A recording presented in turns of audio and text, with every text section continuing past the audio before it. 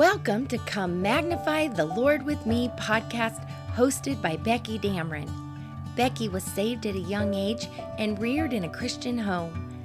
At an early age, she sought for a special relationship, Jesus Christ. As her love for Jesus grew, so did her love for His Word. Becky has enjoyed leading ladies' Bible studies, speaking at ladies' conferences, and sharing the gospel with anyone willing to listen. We hope you have your Bible and are ready to dive into studying God's amazing book. Picking up in Genesis 30:22, it says, "And God remembered Rachel." And as God remembered Rachel, we're going to do so too. We're going to just recap her life a little bit. She's kind of been in the doghouse here as we've been going through our podcast. She's not had a good attitude, but we're going to go through some situations she had been through and maybe why she had reacted the way she did. It wasn't right what she did, but God remembered Rachel, and we're going to do that too. So let's recall. First of all, she meets a man. We're going to tell the story now from her side. Before we were telling it from Jacob's side, but she meets a man, and it's love at first sight. She just thinks he is it. She finds out he is a distant relative, and that he's come to live with their family, and he loves her too. They both love each other instantly. There's been many relationships start that way, that, they each see each other and it's love at first sight. That's how it was for her.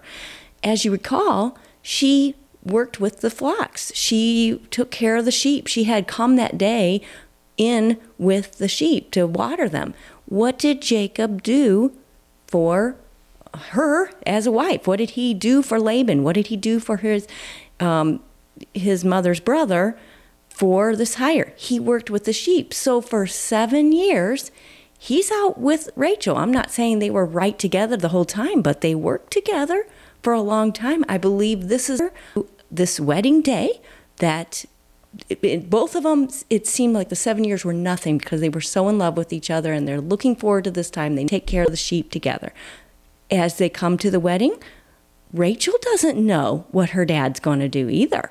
Rachel doesn't know that Leah's going to be given. I'm sure she cried herself to sleep that night. She thinks she's marrying Jacob. Then, to Leah's fault, Leah goes with Jacob, and he doesn't know it's Leah till it's the morning. Now, if Leah cared for Rachel, I'm going from Rachel's mindset. I would think this too. If Leah really cared for Rachel, she would have gone and said, "Jacob, you can't see me. I am not Rachel. I am Leah." I don't think Leah said a word all night as Jacob is thinking he's with Rachel. And on Rachel's side, Rachel's weeping, I'm sure weeping in her tent as she knows what her sister's doing. Okay, so then Leah starts having kids.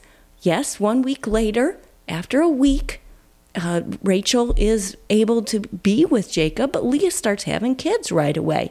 And she's having kid after kid after kid. And God is blessing Leah, but Rachel's thinking, what did I do? What did I do wrong? Why am I not having a kid? And then we know by the years of things, when Leah stopped having kids, it says, and Leah left off having kids, it was only 1 year, because we know how long Jacob was with his brother-in-law. Well, I shouldn't say his uncle. I said that wrong. So we know how long he was there. We know how many kids Leah had. We know how many kids they had by the handmaids, which of course the handmaids could be any time in between. But this is not long. Leah hasn't had kids for 1 year, and her son goes and gets these mandrakes, and we don't know what they are, but it seems like there's some rare flower that smells beautiful, and it's a tradition that the husband will sleep with the wife when she has these. And Rachel thinks, okay, you've had enough kids. You have all these kids, and we have these kids by the handmaids. Give me the mandrakes. You know what you've done to me. And Leah says, "No, you've taken away my husband, and I'm not giving you the mandrakes." And so Jacob sleeps with Leah again, and she has more children. So so that we understand it, there is no excuse for Rachel's behavior and how she's saying to Jacob, give me children else I die. She's going to the wrong person. She should have been crying to the Lord. I believe she does. I believe she does turn to the Lord because it says here, and God remembered Rachel, and God hearkened to her and opened her womb. That's where we need to go when we have a problem. We've already talked about this. We don't go blame our husbands when we don't have children. We cry out to God. We know another story where somebody didn't have children, and it was Hannah, and she prayed to God, and she said, just give me one child, and I'll give them to you. And God gave her a child, and then God gave her many more children. We'll get to that story later. Rachel is saying, I don't just want one. Give me children. Leah has all these children. But God does remember her, and God does hearken to her. So we know that she does eventually turn to God, and that's where she should have gone in the first place. So I set that scene so that we have a clear picture of what Rachel has been going through. It's not been easy for Rachel. Rachel's a beautiful woman, but she's gone through a lot to learn a very hard lesson, and that is to come to God with her problems. And God remembers Rachel, and God hearkened to her and opened her womb, and she conceived and bare a son, and said, God hath taken away my reproach. I believe when she was younger and she was beautiful, she felt like Leah was the one with the reproach. Leah was not pretty. Leah didn't have a beautiful figure. But now Rachel is the one who's reproached, and she humbly comes to God, and she says, now God has taken away my reproach. And she called his name Joseph. So Joseph is a combination name, and it means that God is going to add more. So she believes in faith that God is going to add another son to her. Some people criticize her for this. I don't. I believe she's seeing it in faith. Sadly, that idea of give me children else I die is going to come back to haunt her. She's going to actually die in that giving birth of that second son. We'll get to that later. But here she calls him Joseph in faith, believing that she shall have another son. And it came to pass when Rachel had borne Joseph that Jacob said unto Laban, send me away that I may go unto my own place and to my country. So finally, Rachel has a child, and Jacob says, I've worked the 14 years. Send me away. I need to go. And so Laban says unto him, I pray thee, if I have found favor in thy eyes, tarry, for I have learned by experience that the Lord hath blessed me for thy sake. And he said, appoint me my wages, me thy wages, and I will give it. And so Laban is a conniver. Don't trust what Laban says here. He does say here, I've learned, my blessing came because of you. I believe Laban was financially sound, but he wasn't wealthy. And when Jacob started working for him, Jacob's not getting anything for his work besides the two wives. And Laban is becoming wealthy, and Laban knows it. And so he's saying, okay, tell me what your wages will be. And he said, thou knowest how I have served thee and how thy cattle was with me. The idea of cattle is all his livestock. So Jacob is an expert at livestock. We're going to find out later that this is the trade of the Hebrews. We're going to see this when they end up in Egypt. They are excellent at livestock, any livestock, not just, don't think of cattle as cows. No, this is sheep and goats and cows, of course, and camels. They're just very good with it. And he's saying, I took care of them. For it was little which thou hast before I came. So again, he was okay, but he didn't have much. It was little. And it is now increased unto a multitude, and the Lord hath blessed thee since my coming. And now when shall I provide for mine own house also? So Jacob's saying, I have a family to care for. I have to provide for them as well. And I have taken care of your flocks, and you see what the Lord's done. You didn't have much before I came here, and now you have tons. And so they make a deal here, and he says, I will pass through all the flocks today, removing thence all the speckled and spotted cattle, and all the brown cattle among the sheep, and the spotted and speckled among the goats, and of such shall be my hire. So do you see now where that idea of cattle is not just talking about cows? So he says, let me go through and I will get all the speckled and spotted of the cattle. Then I'll go through and I won't take any of the white sheep. I will only take the brown sheep. So that's why it says brown cattle among the sheep, and the spotted and speckled of the goats. I believe at this time that wasn't the majority, because Laban is all out for himself. And I think that Jacob says, I'll just take that. I'll just take the ones that have rings or they're different colored. They're not just plain, brown cows or plain black cows. I'll take the brown sheep. The white sheep are nice. I'll leave those for you. I'll just take the brown sheep. And then it says in verse 33, so shall my righteousness answer for me in time to come, when it shall come for my hire before thy face. Every one that is not speckled and spotted among the goats and brown among the sheep, that shall be counted stolen with me. So he's saying, to show you how I want to be right, if I have any cattle, by the time this is done, any cattle that's not speckled or spotted, I'm going to say, somebody stole it, it's yours. And, they're going to make this agreement as we go. I want to keep reading so you can understand the story a little bit more. But it's going to be that he's going to be there for a while still, and they're going to set up an arrangement. Here we go. And Laban said, behold, I would it might be according to thy word. So he agrees. He agrees with them. And he removed that day the goats that were ring-straked and spotted, and all the she-goats that were speckled and spotted, and every one that had some white in it, and all the brown among the sheep, and gave them into the hand of his sons. And he set 3 days' journey betwixt himself and Jacob fed the rest of Laban's flocks.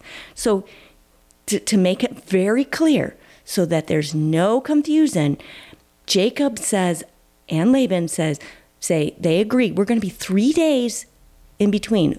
Why? Because cattle roam and sheep roam, and they are feeding, and they don't want them to get mixed up. They don't want there to be any animosity. Jacob has learned his lesson on deceit, and he doesn't want to be deceitful. Now, Laban's still a deceitful man, and Jacob's reaping what he's sown, but right now he wants it to be very, very clear. Now, we're going to look at what Jacob does here, and some people have said, Jacob was tricky with what he did. No, Jacob's not going to be tricky in what he does. He's an expert in his field. He's very good at what he did. Remember how Esau was in the fields and Jacob was in the tents? It wasn't meaning that Jacob was only in the tent. No, he was with his dad's flocks and cared for them. He knew exactly how to run things. He ran the household there. I'm not saying he was in charge of everything, but he was a very good herdsman. And what he does here is somebody that knows his trade well. And we ought to know our trade well. If God's called us to any field, we ought to do the best we can at it and put our whole self into it. And that's what Jacob does. Jacob knows exactly what to do in order to increase his flocks. He's not taking care of Laban's flocks anymore. And he's going to take care of these. And if any come out, any are born solid in color, he's going to give them to Laban, but he's going to be a good herdsman. So what he does here, it says he took him rods of green poplar and of the hazel and chestnut tree and piled white strakes in them and made the white appear which was in the rods. And he set the rods which he had piled before the flocks in the gutters and in the watering troughs when the flocks came to drink, that they should conceive when they came to drink.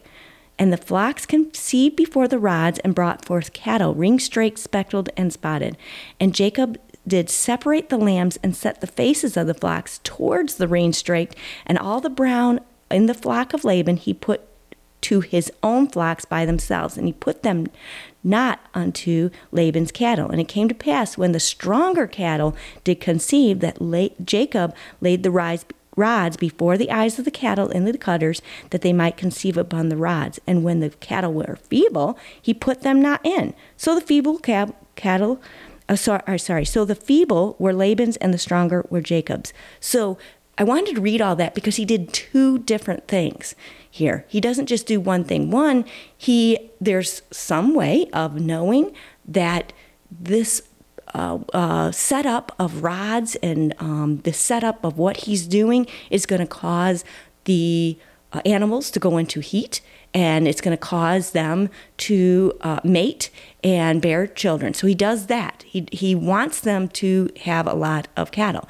So he sets this up so that they see that, and that causes them to mate.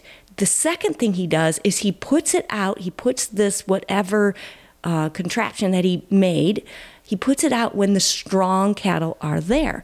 Now, some people say the cattle came at different times of the year, and they sometimes would have the second set of children, or not children, of lambs that they would have would be weaker, and we don't know. But what we do know is that he did this, and he did it when the stronger came.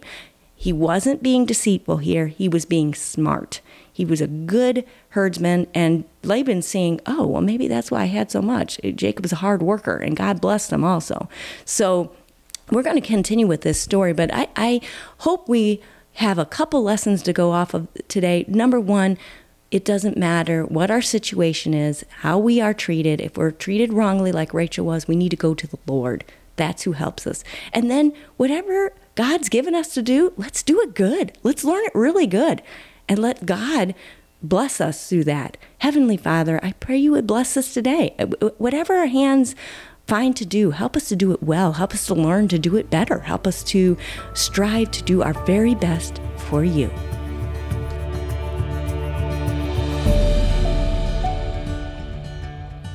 Thank you for listening to Come Magnify the Lord with Me podcast. Please join Becky Dameron each weekday for a study through the Bible from a woman's perspective.